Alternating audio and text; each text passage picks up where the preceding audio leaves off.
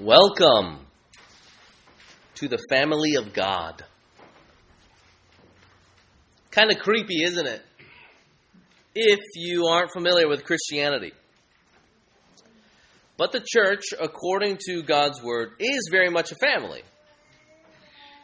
And that idea, church as a family, is even more weird given today's church culture, where church is not seen as really distinct from any other group meeting in any other place. So church isn't much different, according to some, of, let's say, people gathering together at the senior center, a college class, or a group that you regularly see at Starbucks, or the Starbucks that I go to. I see the same folks sometimes about 4 days a week. But according to Scripture, the church is to be a family, whether we think of it as that way or whether we feel like it is that way.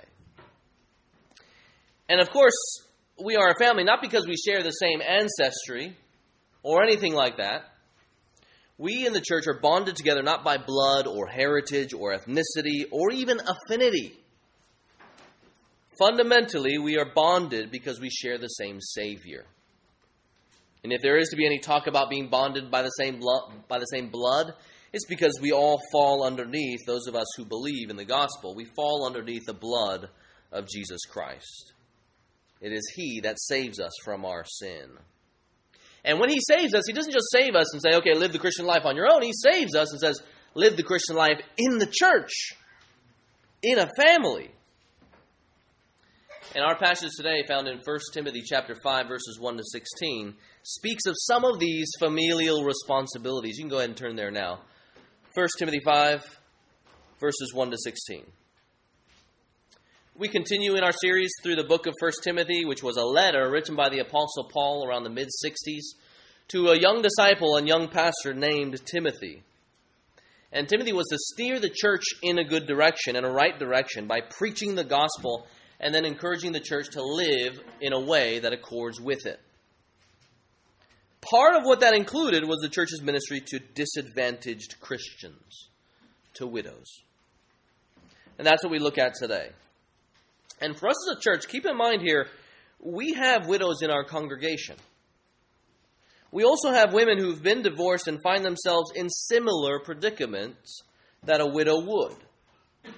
Not only that, but there are folks, many of us here, I've counted, walked through the church directory, there are many of us here whose mothers are widows.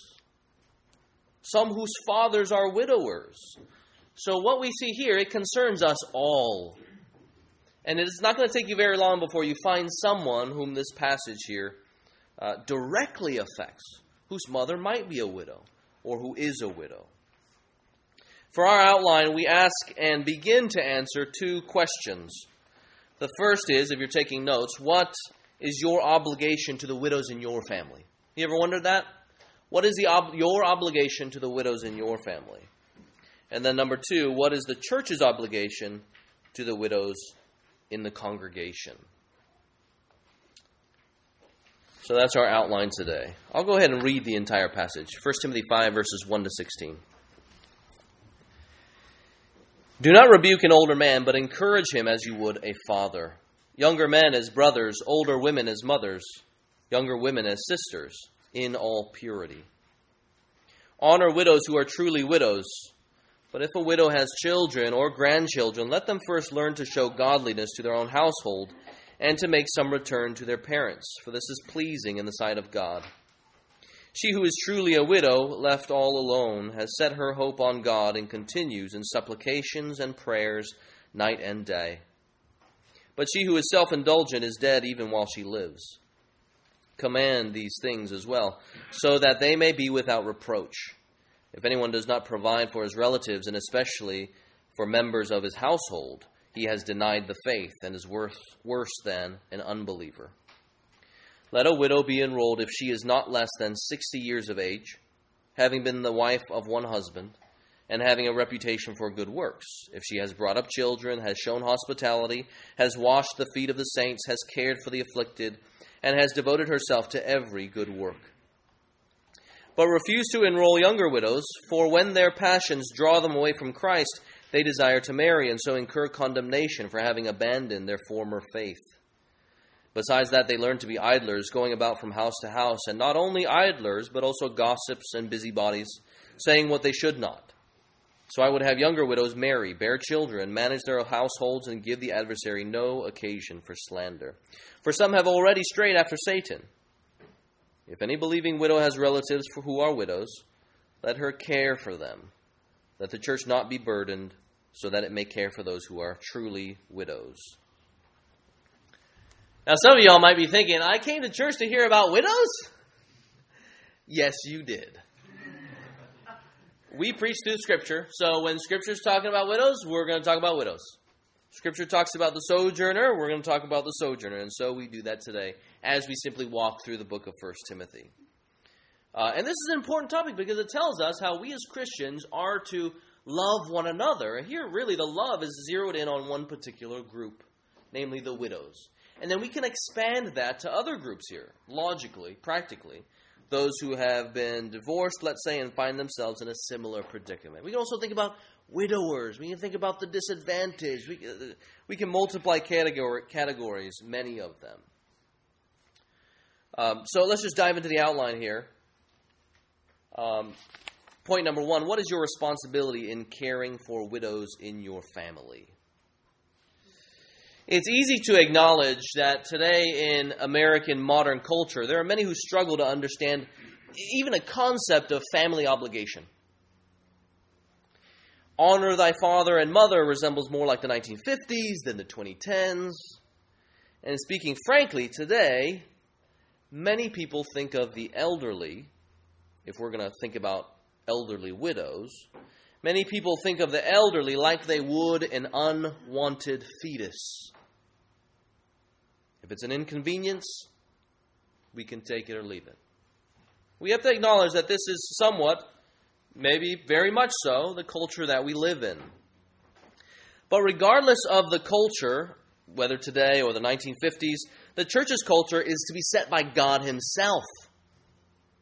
God Himself. And this is a culture of love, provision, and sacrifice. It's to be a family. So you see there in verses 1 and 2, it says, do not rebuke an older man, but encourage him as you would a father. Younger men as brothers, older women as mothers, younger women as sisters in all purity.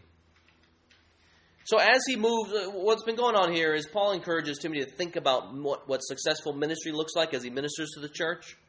He says, you command and teach these things, namely the gospel truths. We are a pillar and buttress of truth.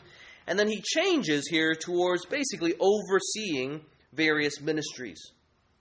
And as he does that, he says, look, remember your family obligations. Now, when he says don't rebuke an older man, it doesn't mean that he isn't at all to do that. But it's when he does that, he's supposed to exhort him like a father. The older women that you, Timothy, are going to deal with, think of them as mothers as you teach them and interact with them. The younger men, think of them like you would a brother that you want to cultivate and see raised up in the faith. You're going to give yourself to him. And younger sisters, he's already talking about sexual purity. So he says here, he reminds them, do not take advantage of those women, but treat them as sisters in all purity, like you would your sister, your very own physical sister. So here we see he's reminded here of all the family obligations that goes on in a family that, once again, many cultures here sort of dispense with. But at the same time, many of us come from cultures where family is everything. And we might come from cultures where that is so in a bad and idolatrous way. But I'm guessing those cultures, those of us who come from those cultures, we might know more about what it looks like here to live in the first century and to live as God calls us to live. So you see how both sides have problems? You look at the modern Western understanding of family, really there is no obligation. You look over here, and many of us come from cultures where everything, or what ought to be life, is all family obligation. Both have challenges. Here God is saying, well, what ought to bind the people in the church? Family obligations, people underneath not our own physical blood or lineage, but underneath the blood of Jesus. That's the definition here. And you see there in verse 3, he says, honor widows who are truly widows. So again, he's writing to Timothy as he oversees a ministry. Honor widows who are truly widows. And then he gets to our own personal obligations. This is point number 1. Your responsibility in caring for the widows in your family. And that's what the primary responsibility falls on you. Ultimately, you. The widow's own Christian family. Look there in verse 4. But if a widow has children or grandchildren, let them, that is the children and grandchildren, first learn to show godliness to their own household and to make some return to their parents. So the argument is, as Paul's writing to Timothy, he says, look, I want the church to take care of widows, but let's figure out who a widow indeed is. That's what he means by truly a widow. He's not really saying those who have lost husbands are not, by definition, a widow. He's saying, let's find out who the truly needy widows are, the widows indeed. And he says, look, if they have family, let them, that is the family, first take care of them, take care of their own, before the church takes them on. You know, throughout Scripture, God's people, whether it be individual or group, they were to be known for taking care of the disadvantaged. The widows, the orphans, the sojourner, the foreigner. That's why we read Deuteronomy chapter 10. The reason why is because we have God as our Father. And if God is our Father and He produces these offspring, of course, not physical offspring here, we are children spiritually, we too are to walk in His ways. So the book of Psalms, for example, says this about God. The Lord watches over the foreigner and sustains the fatherless and the widow. Beautiful, isn't it? That God is a God who actually cares about something like that. And so we as His children are to grow in our ability to care like He cares, defend others like God defends others, to grow in justice like He carries out justice. And we're supposed to walk in His footsteps, caring for the helpless and destitute. You know, we had a meeting with the Department of Children and Family Services to figure out, is there a way, we wanted to explore, is there a way where we as a church could be partnering with the disadvantaged? And the representative was really excited because he said, you know what? Without a doubt, Christians, here at least in Southern California, are more involved than those who are not. Or the irreligious, for example. And I took that as evidence of God's kindness. That even this person who I didn't get any sense that he was a Christian, he was able to recognize that churches want to be more involved than those who don't care about something like religion or something like that. Well, that's the evidence here of God's kindness. And we too are to follow in the Lord's footsteps, the one who watches over the foreigner, sustains the fatherless and the widow. You know, as we go through the rest of this chapter, I want you guys to run a diagnostic test. Are your markers for this trait, caring for widows, the disadvantaged, are they high? As you run this diagnostic, think about that. Now, I think Paul is particularly addressing Christian children loving their Christian parent. But again, this principle can be applied to other places. The widowed mom or the grandma, whether they are believer or not, I think this applies. Again, those maybe who have been divorced and left alone, this I think here applies here. Do you have a heart even for this type of thing? Do you have any affection at all to see those folks here that you're sitting next to in the pew as family? And then, of course, as you think about your own family, is there any affection at all? Now, again, don't be surprised if your markers aren't high. Again, our culture doesn't know how to value life in its beginning. So we are more than a little fuzzy on what it looks like to value life towards its end. The good thing is that God calls us to learn. Did you see that there in the passage? God calls us to learn. Let them first learn. That's hope, right?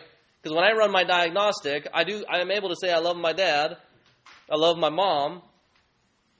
But here, this shows me that I'm to learn to do this so much more. Well, then we have to ask the question, well, what are we supposed to learn? What is it that we are supposed to grow in knowledge and skill through study and practice? Let's run this diagnostic. First, we are supposed to learn to show godliness to your household. And then secondly, to make a return to your parents. Those are the two things specifically that he commands the church there. This was to be read to the church. to grow in. So first they are to show godliness to their own families. We've seen this word godliness before in this letter. Paul brings it up over and over and over again, actually in 1 Timothy. And this word is associated with reverence and honor. It's something that the Christian was to train himself for as they revere and honor God and live a life of glad submission underneath Him. But here it's something that is to be shown. It says, show it to them. So simply put, we are to honor and revere those in our household, give them the respect that is due, but we show our godliness as well as we do those very things. So this here is an embracing of our task of godliness, what God calls of us. We embrace the task to be godly and at the same time to show our godliness to others. So let me ask you guys a question. Your definition of godliness, does it include taking care of the disadvantaged? Because here it's inherent in Paul's definition, in God's definition of godliness. It is something that we are to show, and in the showing, we grow in godliness. Or that is very much godliness. I'm sure most of us probably think of the word godliness and our growth in it as like reading the Bible, praying, fasting. Those are good things, attending church. But when you think of what it means to be a strong Christian, for example, does taking care of the disadvantaged even fit in there? And to bring it even closer to home, taking care of the disadvantaged in your own home. Is this something that you labor towards? So husband, when your wife is trying to care for the disadvantaged in her family, which is your family, is this something you praise your wife for? Wife, is this something you praise your husband for? And encourage him towards? Because according to this is godliness. To show it, to care for, to honor, respect those who are disadvantaged in your family. I mean, the fact that taking care of widows is inherent in the definition of godliness hit me in a new way. Where I was reading this section here, you're looking at basically 14 verses on how to care for widows. I mean, God found it so important that for the church to know that He gave us 14 straight verses on how to care for widows. I mean, that's really unique. But not only that, I mean, go ahead and turn to John chapter 19, verse 27. Go ahead and turn there. The New Testament starts with Matthew, Mark, Luke, John. So you turn to John 19, verse 27. This is a chapter that speaks of Jesus' crucifixion. You have His last words there. And then if you just look at what John is writing, you can see that his third to last words are this. When Jesus saw His mother and disciple, whom he's hanging on the cross, by the way. He's bleeding, dying. When Jesus saw His mother and the disciple whom He loved standing nearby, He said to His mother, "Woman, behold your son." He's talking to John. Or he's referring to John as the son. Then He said to the disciple, that is John, "Behold your mother." And from that hour the disciple took her into his own home. Now, of all the things that Jesus Himself, the God of the universe, could have drawn our attention to, like how the God-man could die, like how He maybe upholds the universe with the power of His word, even in death, and then maybe His own very own feelings as He was hanging there on the cross, Jesus wants us to know that He loved His own mother by making sure that she was provided for. Interesting, isn't it? And then he draws our attention to John, that John was to treat Mary like his very own mother. And then, of course, Mary was to treat John like her very own son. I mean, it's fascinating that here, as John is writing his gospel, we know that there are other things that Jesus said on the cross, but what John is holding out here, if you just count backwards, the third to last word that John is drawing our attention to is Jesus' godliness as He cares tenderly for His mother. I mean, that is fascinating. Jesus is the example extraordinaire for godliness. He's showing godliness. He wants John to show godliness to Jesus' very own mother, to the disadvantaged, to take her into his family. And it is the godly who are to do the same. The second thing Paul wants Christians to do here is show honor to the widows in your family by making a return. Making a return. Now, this is an interesting phrase. He doesn't call us merely to give. He doesn't call us merely to love, but he calls us to return. He calls us to return, right? This is a repayment. But not only is it a repayment, it is a continuing repayment. So here we continue to repay out of which we have received. So here it's not only talking about honor as in give them the proper respect, it's also talking about financial stuff. Okay, so if we are today to follow Paul's commandment to Timothy, and Timothy's supposed to command the congregation here, this has implications really. Now really the category at large is wanting to care for them. It presumes that financially they are in need here. Now, some of us here are allergic to any hint of duty or obligation, but not Paul, not Timothy.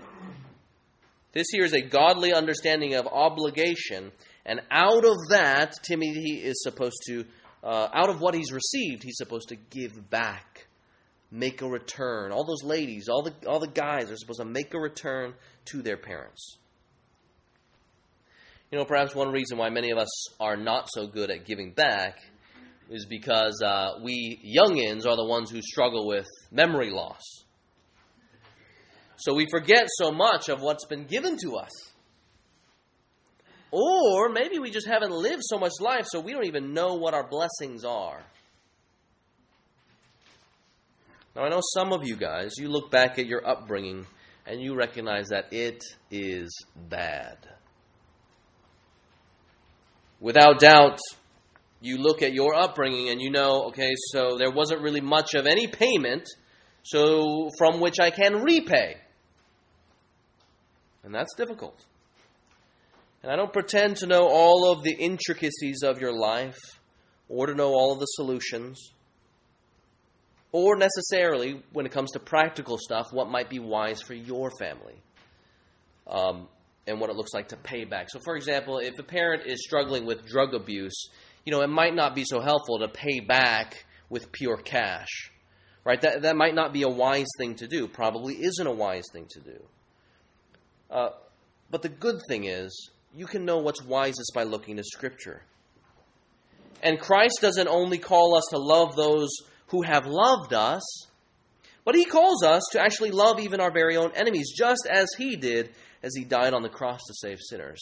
So even we, who might have come from, if you might have come from a bad background, and you find it really difficult to repay because you think hardly anything has been paid towards you, no obligation has been given towards you, though there should have been, Scripture calls you too to love, just as Christ loved, even as He loved sinners and gave Himself to die on the cross. Now, when it comes to the financial obligation that we might have, you might not even have the cash to give a return. So if you're not making a financial return, I don't think you are in sin there if you don't have the cash. Or let's say some of the widows in your family might be uber rich. There, making a return might not necessarily look like giving them a $100 check a month. But I want you to consider these areas as you think about how can you make a return.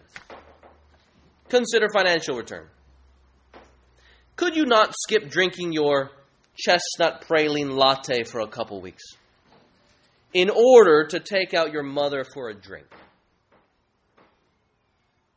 That could be a legitimate financial return. And they might not even be in need of it, but yet, that communicates a lot of love because they've been giving and giving and giving.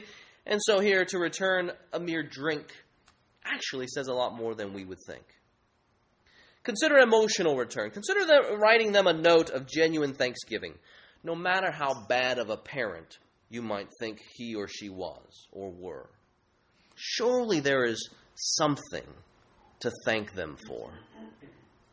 Even Pastor Rick, who is the former senior pastor here, who came from a very, very bad background, he had good things to say about his parents, who physically at one point in time wanted to kill him. And he still had something good to say about them on certain aspects. Consider spiritual return. Have they done anything at all, to do with you coming to Christ? If so, how about you encourage them? Even if that was, you brought me to church, and I am thankful that you did that, because it is there that I heard the gospel for the very first time. You don't need to have been discipled every single night, having family worship and family devotions, to be able to simply just recognize, wow, God has worked in this particular way, in this thread throughout history, to bring me to know him. And you know what? That started when you brought me to church, and I heard the gospel. Thank them for that. Consider a physical return. How about asking if they need anything done around the house? I'm guessing most of your parents did not charge you rent as a baby, so maybe you do have something to repay them for. And to make it even more uncomfortable, have you ever considered that one day you might ask your parents to actually live with you? Now, I'm not saying that sending a parent to an old folks' home is necessarily in and of itself bad. Sometimes that actually can be really good, depending on what the needs are. But as you make this transition, for us youngins, as you make this transition here to filling in your adulthood shoes, and your parents also make the transition towards being more and more dependent, have you ever considered that dependence is really supposed to look like them relying on you? Seems to be what Scripture calls us. So as you consider these things, remember the purpose. It's not so that you might feel good. It's not so that they might feel good and even have their expectations met. That's not ultimate here. If you look at the verse, doing these two things pleases God. Look there in verse 4. It says, "For," this is the reason why you're going to do these two things, "for this pleases God." So here we got a picture of God who cares for the sojourner, for the alien, for the widow, the fatherless. Here he delights in seeing his children do the exact same thing that he does. Caring for the helpless. He delights in seeing his children do the same thing.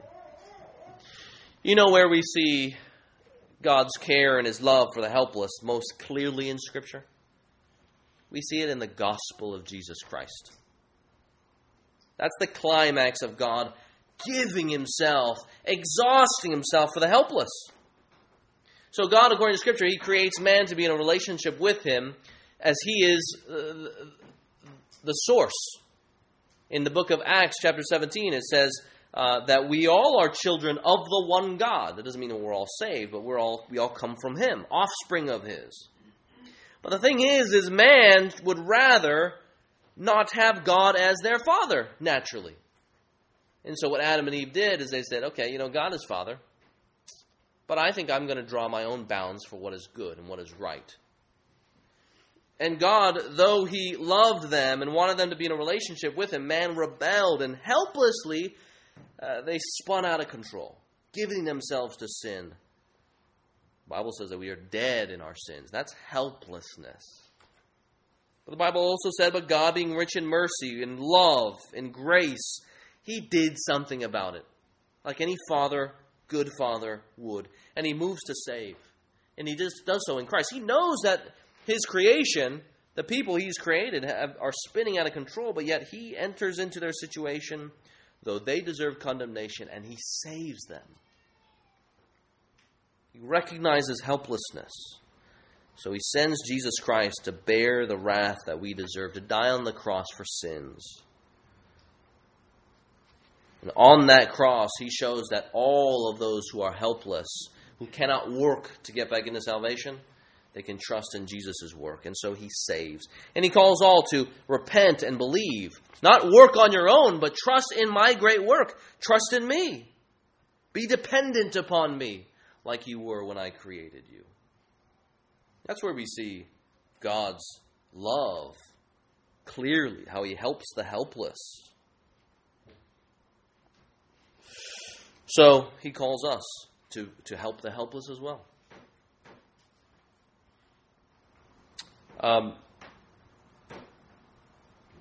You see there, the harsh rebuke for those who don't love as he loves. Do you see that there? I mean, Christians here are supposed to understand this gospel and love out of the gospel. We receive love and love out of the love that we've received. But what happens to those who don't, who aren't walking in the Father's footsteps? What do we make of them? Look at verses 7 and 8. Those who do what God calls of us are without reproach, but if anyone does not provide for his relatives, and especially for members of his household, he has denied the faith and is worse than an unbeliever.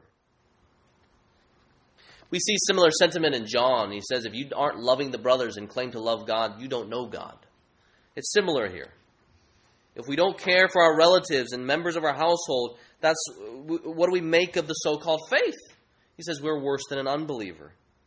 The sentiment behind this can be put this way. Are we Christians who have Christ as Savior, who say that we receive love? Are we Christians to despise those whom even pagans honor? Are we Christians to despise those whom even pagans honor? Basically, if the non-Christian gets this, how can we Christians not? Friends, strive to show godliness to your family members and make a return.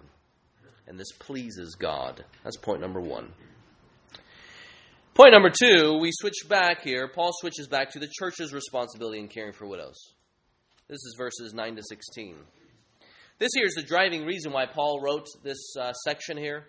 He wants the church to take up the responsibility with the right people, with the right widows.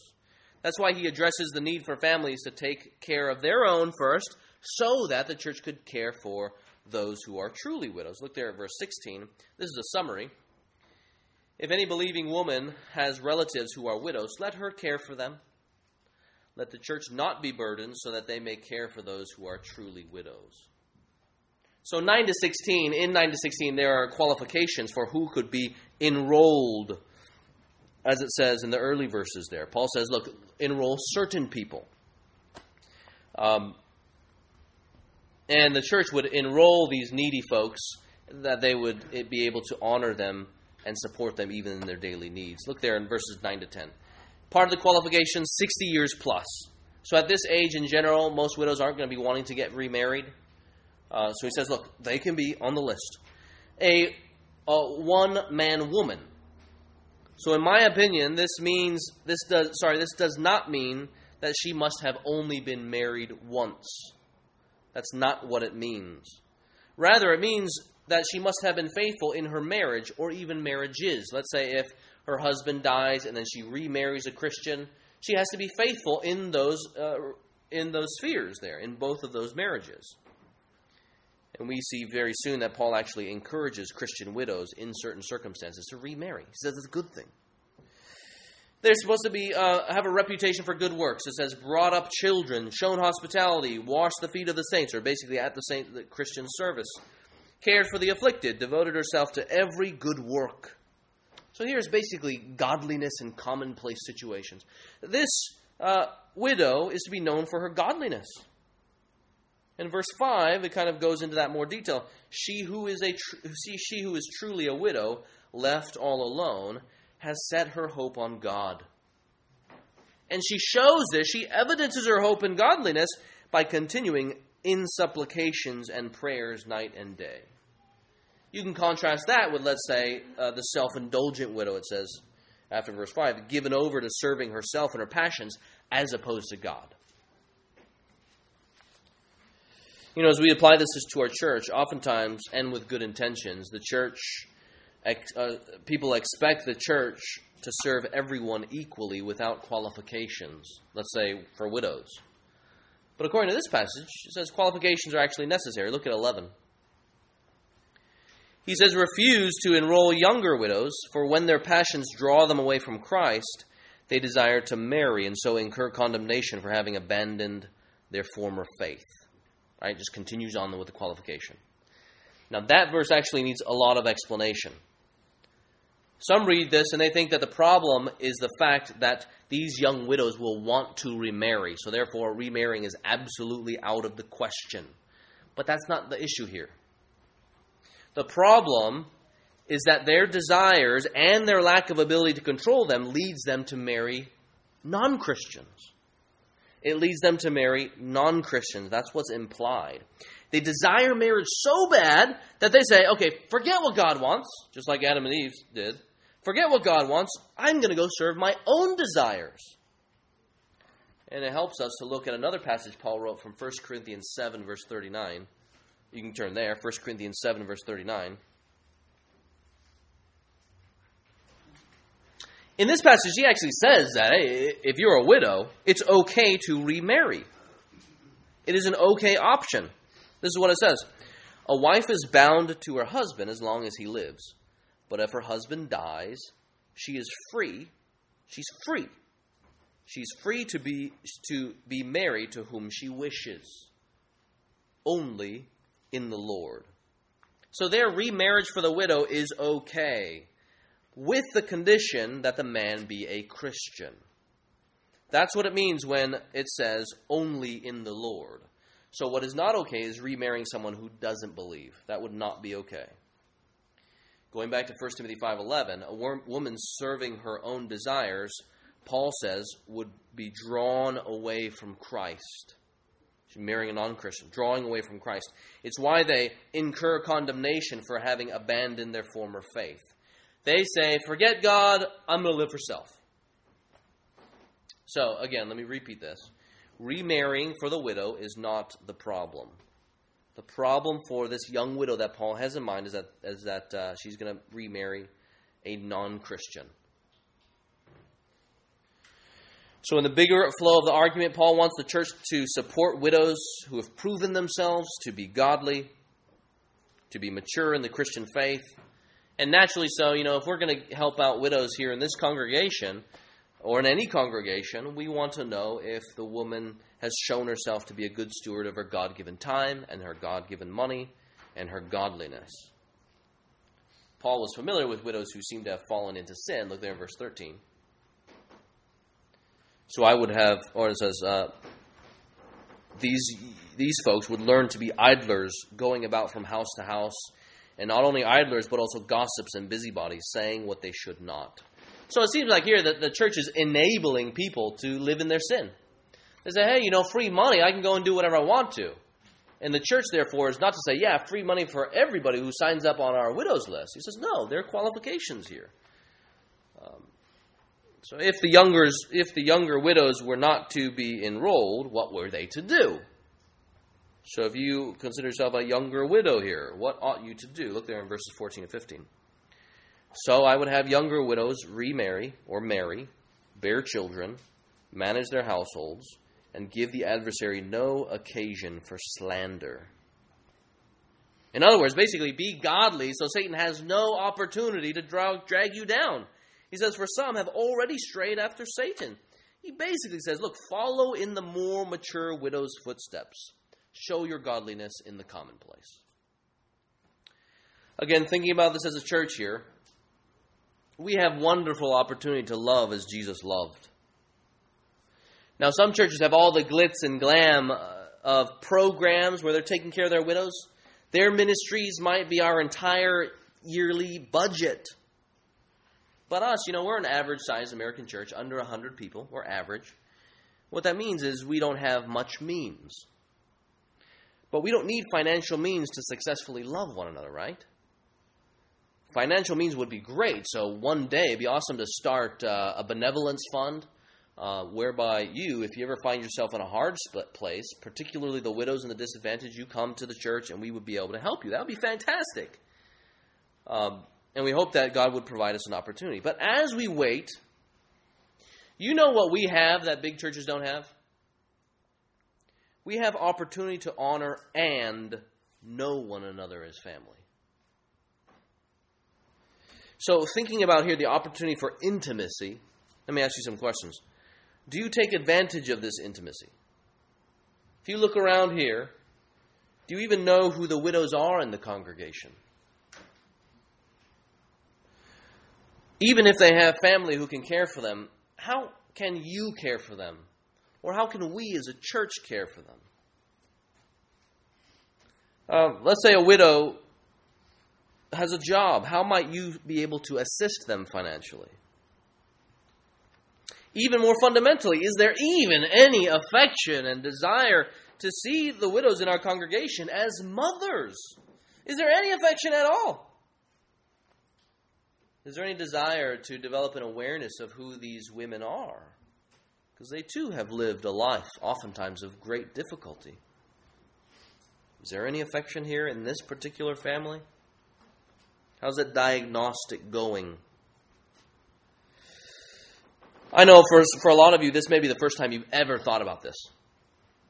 And naturally so, because you're making the transition from being a dependent on your parents to now being an independent. And in some ways, you're still filling out the shoes of adulthood, right?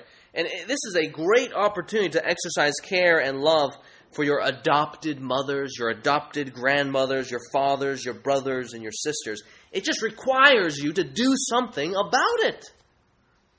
So let me encourage you, us youngins, let's get together as a church or in small groups to strategically think about how we can particularly help and aid those who are disadvantaged in our congregation.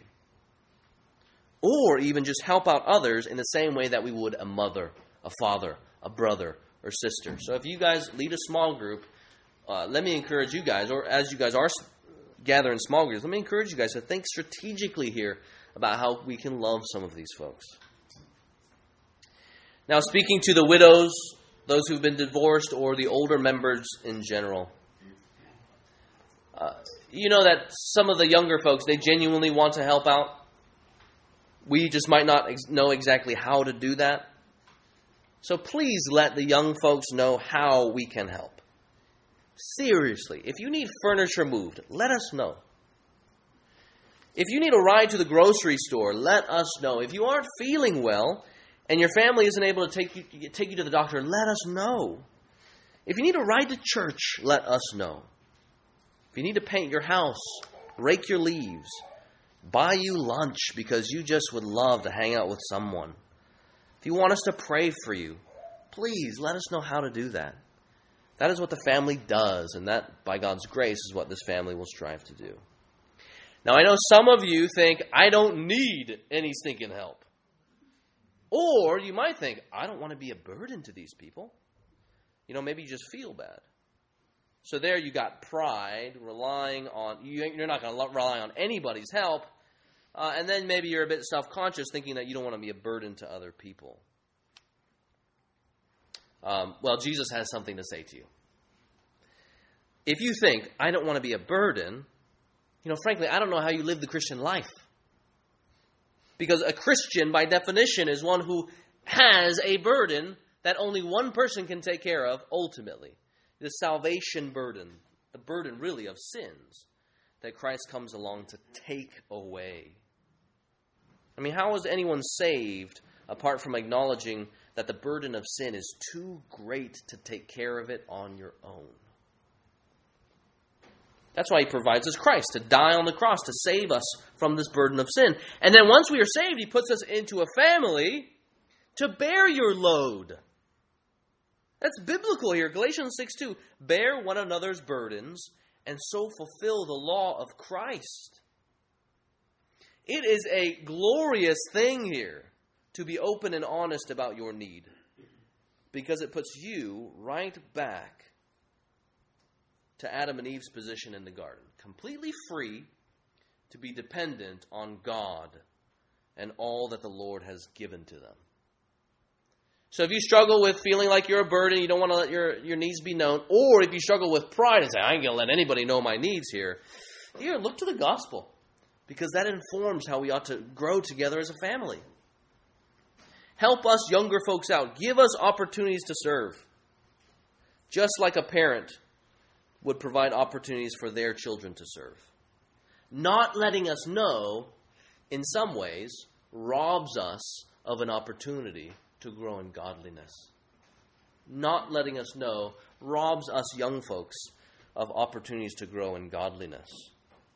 And you young folks, man, how awesome would it be if we took the initiative here in this church to ask one another how we can be helping regularly. Particularly, it's us young folks going to the older, maybe the disadvantaged, and seeking out, are there ways particularly that I can help you? and I'm going to bring my friend, and two of us on a weekend in December, we're going to do anything you want us to for 4 hours. Rake your leaves, move your furniture, paint, put the trimming on, anything you want to do, we want to help you do that. Can you imagine the effect that would have on the neighbors? They might look at the young folks and say, what's Robert, who's from Hungary, hanging around with someone from Costa Rica who's 75 years old, Marissa, for example? And those neighbors say, well, okay, you guys are a different culture, a different generation, but yet two people are coming to go and hang out here. They want to get to know you. They're taking you out for ice cream, going to have lunch together. That is really a unique community. That's supposed to happen, according to Jesus, as the church displays his glorious character. As God gives himself to helping others, so we too here in this congregation are to give ourselves to doing the exact same thing. So I pray that over time we would learn to do these things, grow in skill, grow in knowledge, and that us young folks would be able to carry these things out, not or as a community, but then also as individuals, taking care of our very own family members. It is true that in this culture we tend to think of church as a place to get serviced, as opposed to a place where there are familial obligations. But the only way we're able to overcome this is to take our cues from the Word of God and not from the shifting culture. Just as we are to care for our own family, particularly for the disadvantaged, so the church is to care for the widows who are truly widows, widows indeed.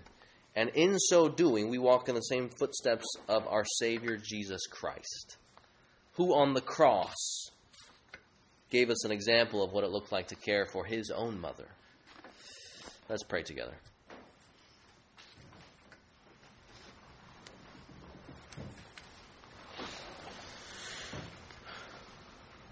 Our Father in heaven, Lord, we thank you that you are our Father. And you are who you are. We know that if our Father were an imperfect God, then we wouldn't know what to do. Because the goal of everything is for us to grow in godliness and to exalt Christ. So, Lord, we praise you for being our perfect Lord. We praise you, Christ, for being the perfect Lord. And we praise you, Father, for being the perfect Father. And just as you love those who are disadvantaged, so, Lord, we pray that you would help us do the same. Lord, grow us in our family obligation, recognizing what's ultimate is not necessarily our own family's wills, but your will. Help us, Lord, embrace this duty that you have called us to care and to give ourselves to loving those who find themselves in helpless situations or find themselves to be helpless in whatever situation. Lord, we thank you that you call us brothers. You give yourself, you exhaust yourself for us. Lord, teach us now to exhaust ourselves for other people. We praise you for dying on the cross, as that shows us how far you go to love the helpless. In your name we pray. Amen.